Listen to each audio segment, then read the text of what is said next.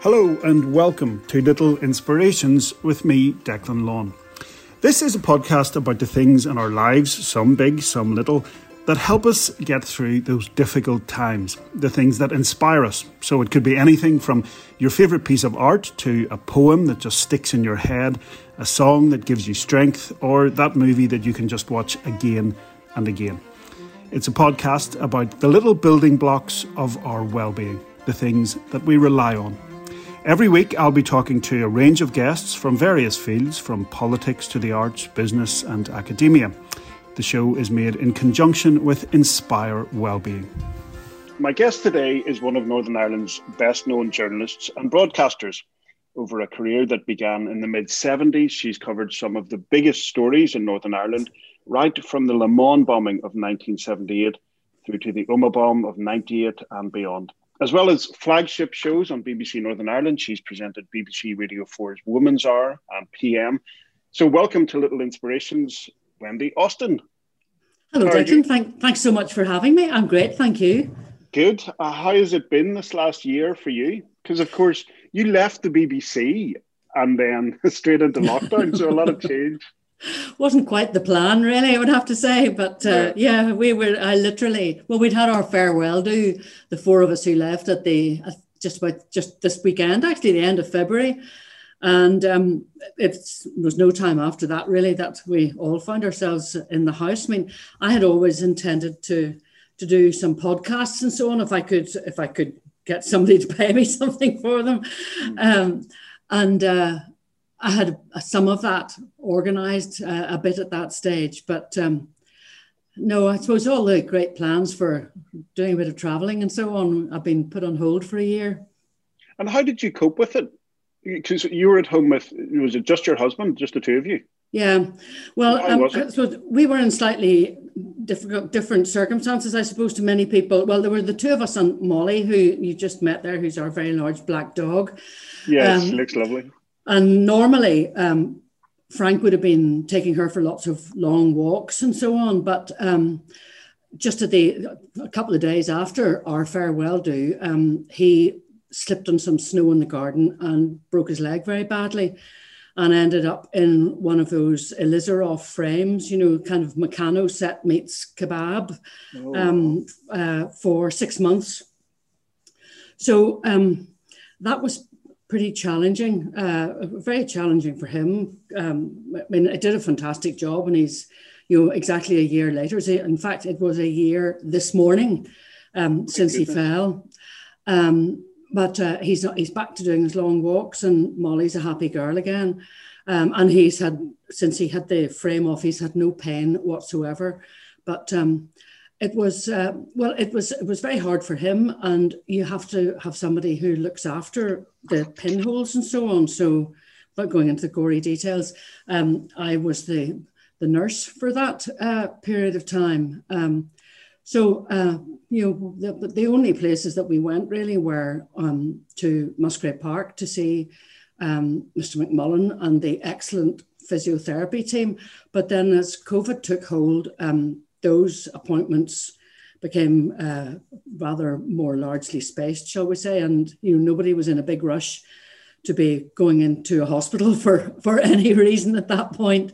But anyway, he's fine now, and I suppose if you were going to end up with something horrible happening to you, which meant that you were stuck at home for 6 months, being in that situation when everybody else was in a similar boat was maybe not the worst thing, But he's fine now, and I suppose I think he feels bad at the moment because he says the rest of us are also completely cheesed off with being locked up again, and yet he's in whoopee. I can get out for a walk, and I'm not hurting, and everything's grand. So he's happy as Larry. Oh, so he feels like spring has sprung, and everything's getting better. And in a sense, maybe it is. I was reading some news this morning about vaccine efficacy from a Scottish study saying that even after a first dose, the efficacy is incredible. So, I'm looking out the window, the sun is shining, and I'm feeling a little bit more optimistic this morning than I did last week.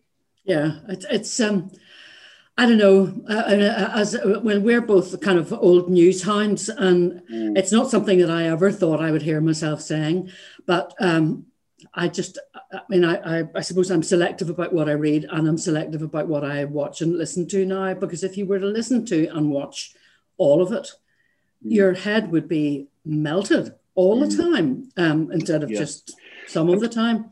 It's funny. Do you get a little sense of relief about not having to be across everything? Because I presented radio for about a year and a half, and I felt it my duty to consume every bit of news and to be religiously on social media all the time, even to follow sports that maybe I'm not that into. You know, I would be like, oh, what's happening here, and then the football, or what's happening in the rugby, stuff that I'm, you know.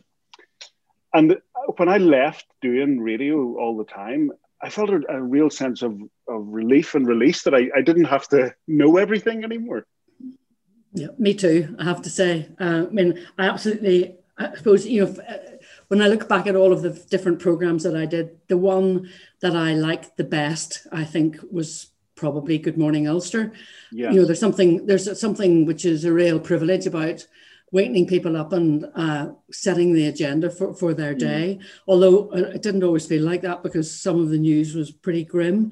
But you become obsessed with it, I think, really, don't you? You know, you feel you have to have it all in your head. And you do. And once I stopped doing talkback and went to Inside Business, which was another program that I really, really enjoyed doing, and it was much more uplifting, I suppose, in a way. You know, when you do hear some fantastic stories about brilliant Northern Ireland businesses, and it makes you think, well, that's terrific.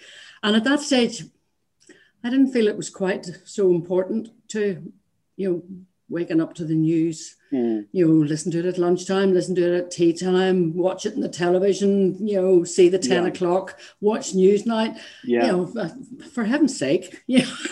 Yeah, I know. You don't realize how exhausting it is, and how actually not that many people in the world follow it as much as we would have done. But I do want to talk to you about journalism, because it's you joined the BBC really right in the middle of the worst of the Troubles. I think it was 1976. Was it? The 19th of November. It was my birthday. The 19th of November, 76. So, I mean, things were really, really dreadful then. You were a young journalist. There wouldn't have been really any support or kind of counselling or anything in place. And you must have seen some terrible things. I think that's very true. I did see some very distressing things, and there was no help when you went to the club or you went to the pub, and that was about it, really.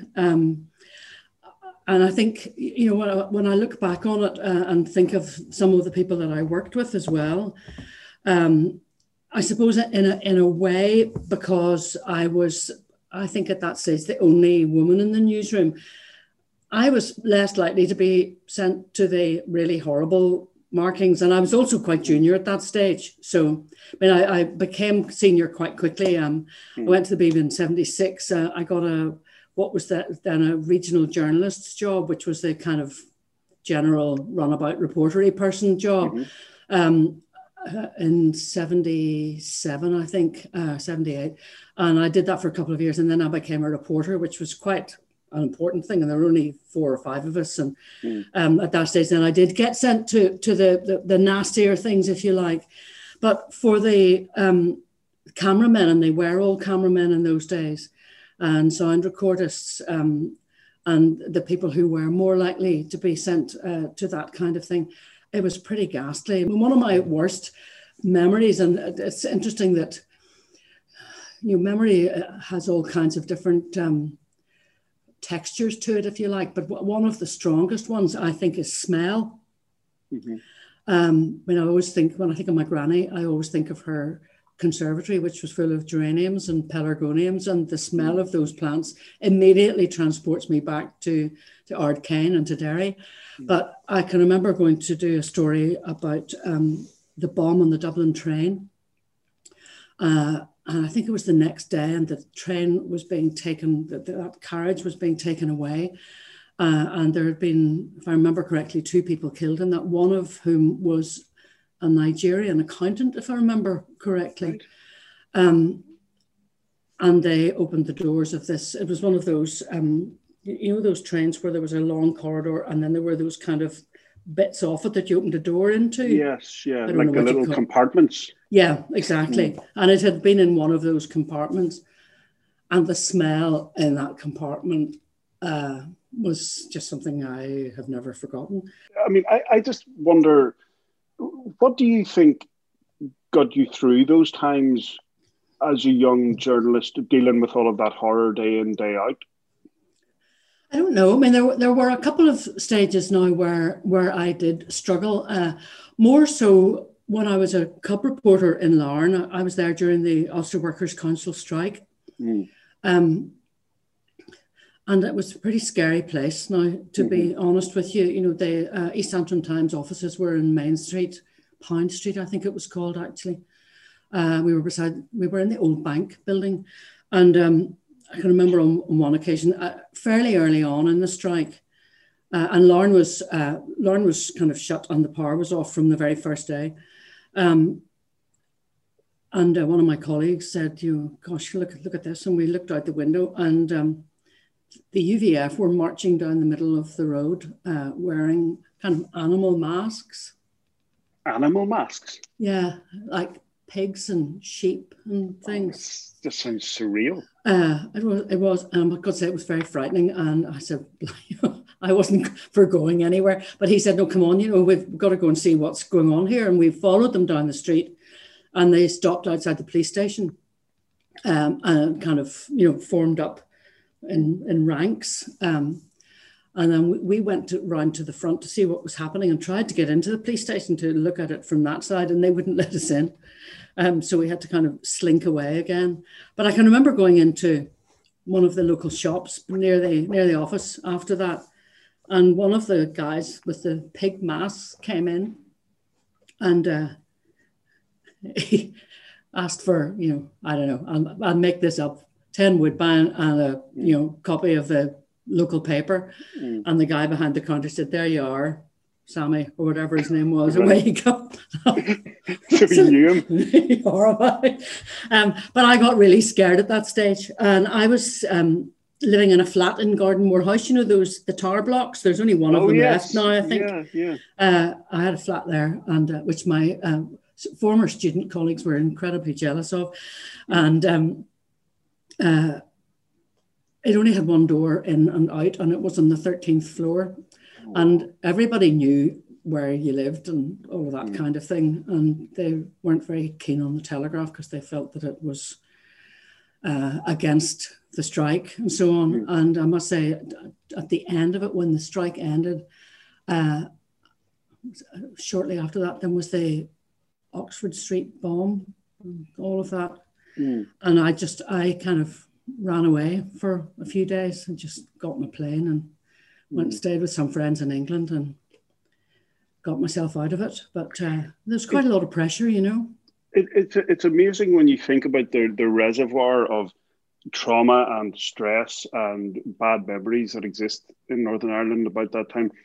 Just amongst everyone from journalists to probably to doctors and nurses, and the things people were forced to deal with. And often sometimes when you're talking about it too, it's in things that seem kind of mundane or just surreal, like men walking with these weird animal masks, like something out of a horror movie. Those are the things that stick in your head. It's incredible. Yeah, it is very much so. I mean, it's those snapshot images, really, isn't it?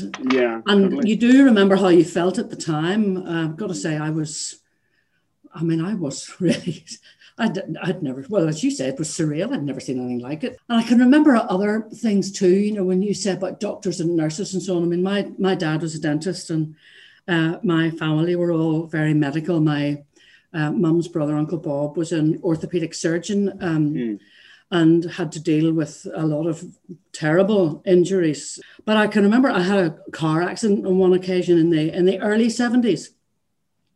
And I wasn't that badly hurt, but I'd hit the mirror in the car, and when you cut your face or head, it bleeds a lot. Yeah. So they were trying to kind of stop me from bleeding all over the emergency department, And the man who was in charge on that occasion was now very well known and sadly no longer with us, a man called William Rutherford, who was the emergency consultant in those days. He was an absolutely delightful individual. And I had to wait for quite a long time to see anybody on that day. It was the beginning of August in about 72. And when he came in, it was like he had a kind of butcher's apron almost, I don't know what he had been dealing with, but it was far worse than what had happened to me. Wow. And I can remember going back, for one of those follow-up appointments and having to wait for ages again. And he came in and said, "I'm so sorry, but, there was a bomb this morning and we've been dealing with it all day." And, that was their daily existence. I just had to deal with tiny bits of it, but for them, it must have been all-consuming, really. Yeah. Unquantifiable in terms of the effects, the effects on our society now. You mentioned there, though, that your family were all mostly medical. You became a journalist. Why? Well, as I said, my dad was a dentist, and whenever I was a young, he always had the surgery in the house. Yeah. So we were all involved to a greater or lesser extent.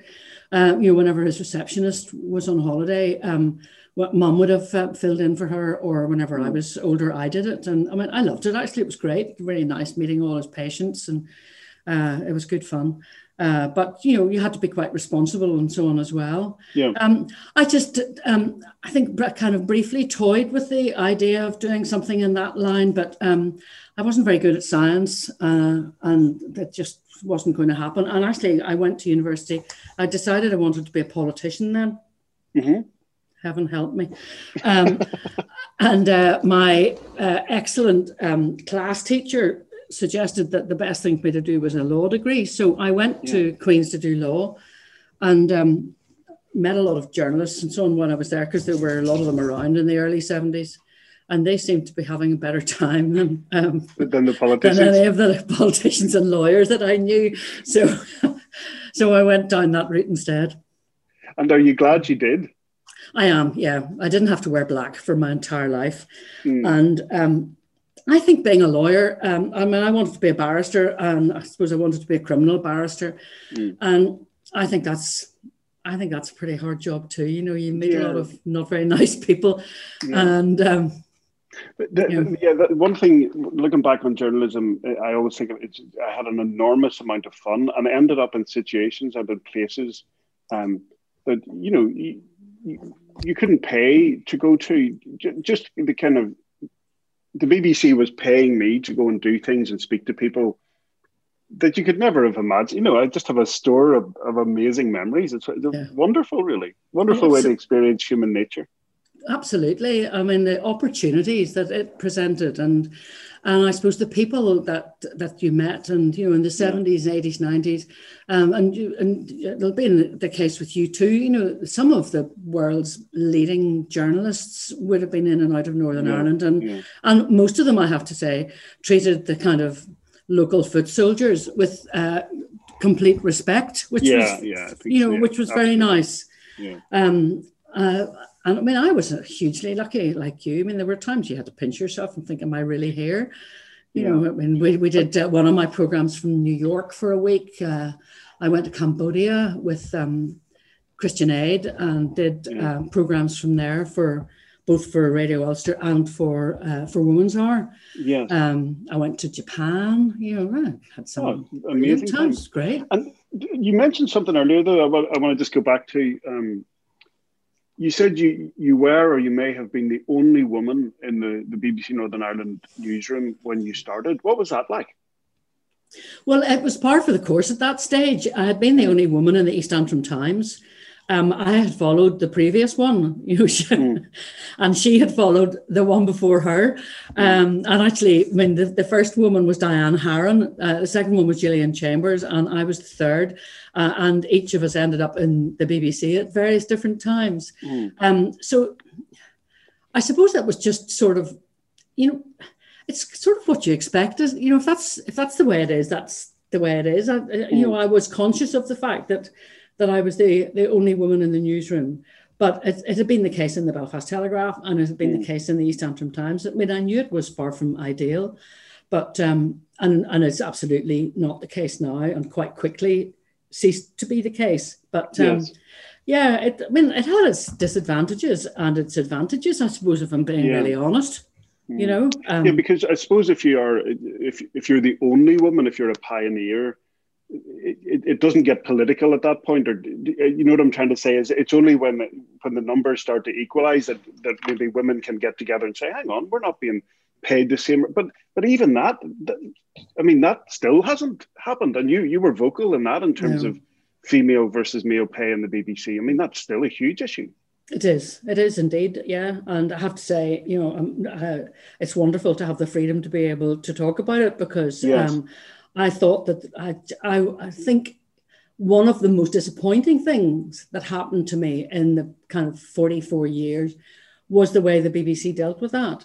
You know, why did they not just say, you know, we've got this seriously wrong and we're going to make it right, instead of all of that nonsense about, you know, we're going to be gold standard. You know, just get up to kind of base rate before you start aiming for, you know, the top of the Empire State Building, and don't go through this whole palaver that they did, where, you know, so many women had to get to the kind of steps of the court before anything happened, and you know, they weren't prepared to admit that it was an equal pay case and so on. You know, my husband talks about one of his former bosses who had this great saying, which was that, you know, when all else fails, the truth isn't the worst option. You know, just admit it and move on. Yeah, and admit it as a kind of as a mistake, as an expression of our wider social and cultural mistake, and say we're going to try and fix it. But to fight it on so many levels just seemed really obtuse. Absolutely, and adding insult to injury too. I mean, and all that does is just make you even more furious and even more determined. Yeah. So well, look, I'm supposed to be kind of jotting down your various inspirations. So far, we've talked about journalism, but there's a couple of subjects I want to cover before we finish. What have been your inspirations, you think, during your career? What are the things that you go to when times are tough? People, books, anything? I suppose people, you know, my family have always been very important. I have three lovely kids, and I now have 4 and 8/9 grandchildren. Right.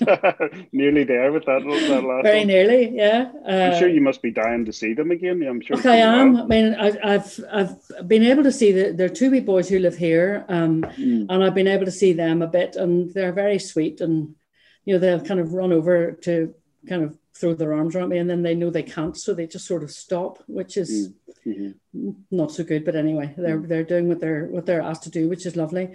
I have another one, Finn. He lives in London with his dad and his mum, and my younger daughter is expecting next week.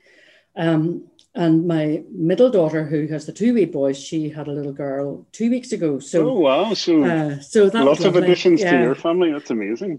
Congratulations! So they're great, and I suppose I've always enjoyed the company of my friends as well. And, I mean, I do. I like being in the garden. I do quite a bit of gardening, and I've baked for Ireland in the last year.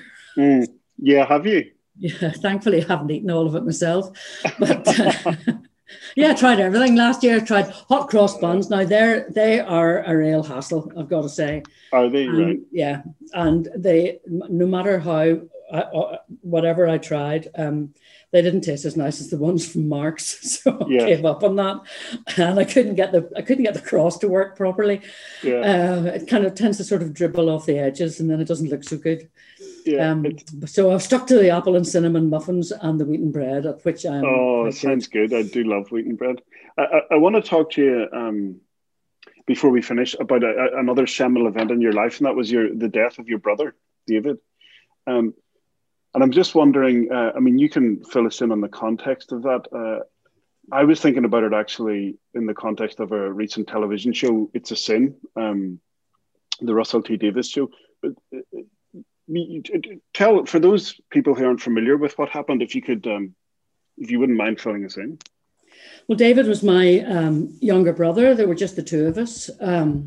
he was the only boy of our generation in the Austen family, and he was the youngest. He was a very much wanted boy, and actually got all the names: David, James, Stanley, Glover, Austen. Covered all the bases. My goodness. He went off to university in London. I suppose he was 3 years younger than I was, so he would have gone about 1972, 3 maybe. Did biology at Queen Mary College. And my kind of recollection of dates and times and so on is a bit dodgy, to be honest, because you only think about the dates so on afterwards rather than at the time. Anyway, he was gay and told me that he was gay before he told my mum and dad. In fact, he didn't tell mum and dad at all. I had to tell them. He stayed in London whenever he finished his degree. And in the kind of late 80s, very late 80s, early 90s, maybe about 91, I'm not honestly sure. I was working on PM at that stage, and he rang me at work one day to say that that he was HIV positive, and he wasn't very well at that stage as well. I think he had shingles. And anyway, he died a couple of years later in October from AIDS. And it was a really difficult kind of 2 or 3 years at that stage. I mean, he'd been kind of up and down, I think, suppose mentally and physically, if I think back on it, for a couple of years before that. He was quite different to me. He was much quieter and much less resilient, I think, if I'm being honest. Less tough. And, he was always, David, such a lovely fella. And that was true. He was an absolutely lovely guy. And everybody adored him, and everyone was devastated. And my kids were small at that stage, but they were really fond of Uncle David. And, we would have seen him. He'd have come home quite often at Christmas and Easter, and we went and saw him in London as well. And he was great fun. They just enjoyed being with him so much. But it was difficult for me, but I thought it was going to kill my dad. I really did. That was the worst bit. Really? And did your dad know that he was HIV positive, that he had AIDS? He did, yeah. I had to tell them. And then kind of towards the end, when David was really ill, when he wasn't able to travel over here, Mum and Dad and I went over to see him in London. And I mean, it was pretty plain at that stage that we weren't going to see him again. I did see him again, but I think they knew that was the last time that they would see him. And Dad was devastated. And there was still, at that time in the early mid-90s, I guess, still a stigma about the disease. Definitely. I don't think, my parents were never ashamed of David, but, well, I suppose in one way, and fair enough, they felt it wasn't anybody else's business apart from theirs. Yes.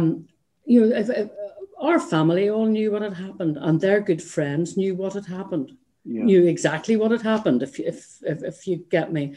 But if it was somebody else who was just a sort of random person, or for somebody being none of their business. But well, they always just said that he had died from cancer. Well, he did have cancer. That's one of the things with AIDS. Your autoimmune system is completely shot, and he had cancer and a number of other problems too. So it was fairly true.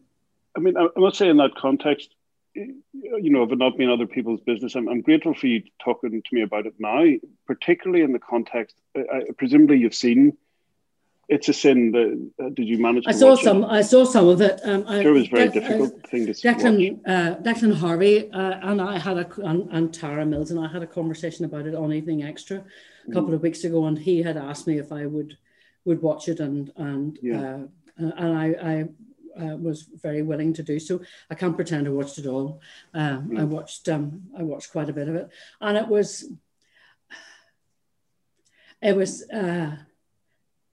it brought back some really nice memories, I must say. I mean, there were some bits of it that I found really difficult. But there were other bits that really reminded me of how joyful David could be, and his friends, and, that kind of boyish innocence, which all went out the window.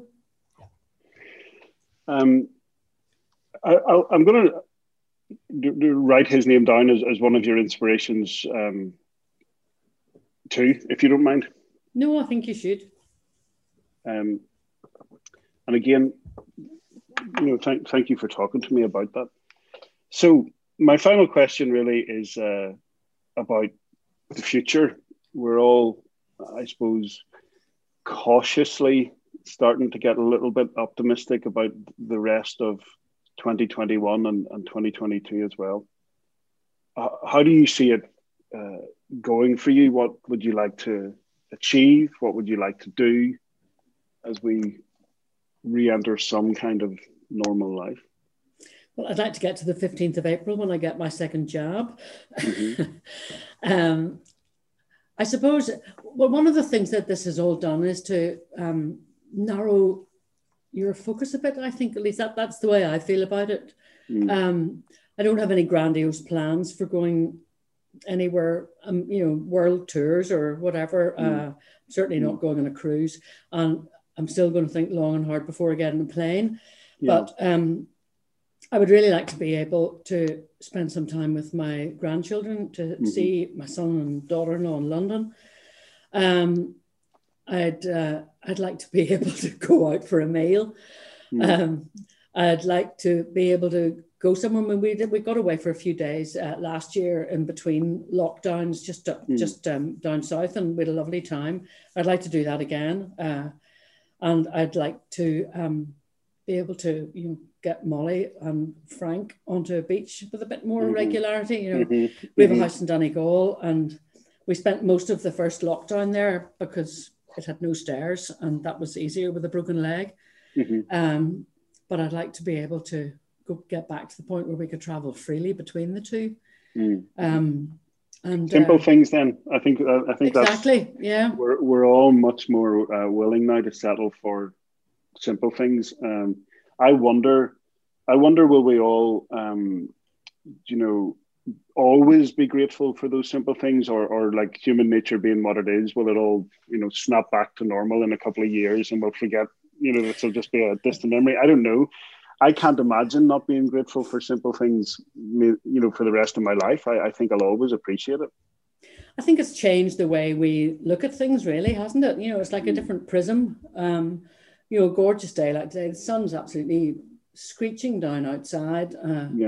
We're going to get out for a walk. That's pretty good, really. Same here, exactly the same here. Yeah. But having said that, I would really like to get back to Italy. Yeah. I would love to. Just a little, just a bit more freedom. I will appreciate it so much. But look, I'm going to read you some of the things I've jotted down. So I've put down actually your husband and the way that he's dealt with his broken leg over lockdown, your family, and particularly your grandchildren. Journalism itself as a way of life and as a way of engaging with the world and a way of spending your life. Gardening, baking, and your brother David. Is that a fair sum of your little inspirations? I think so, big. Yeah.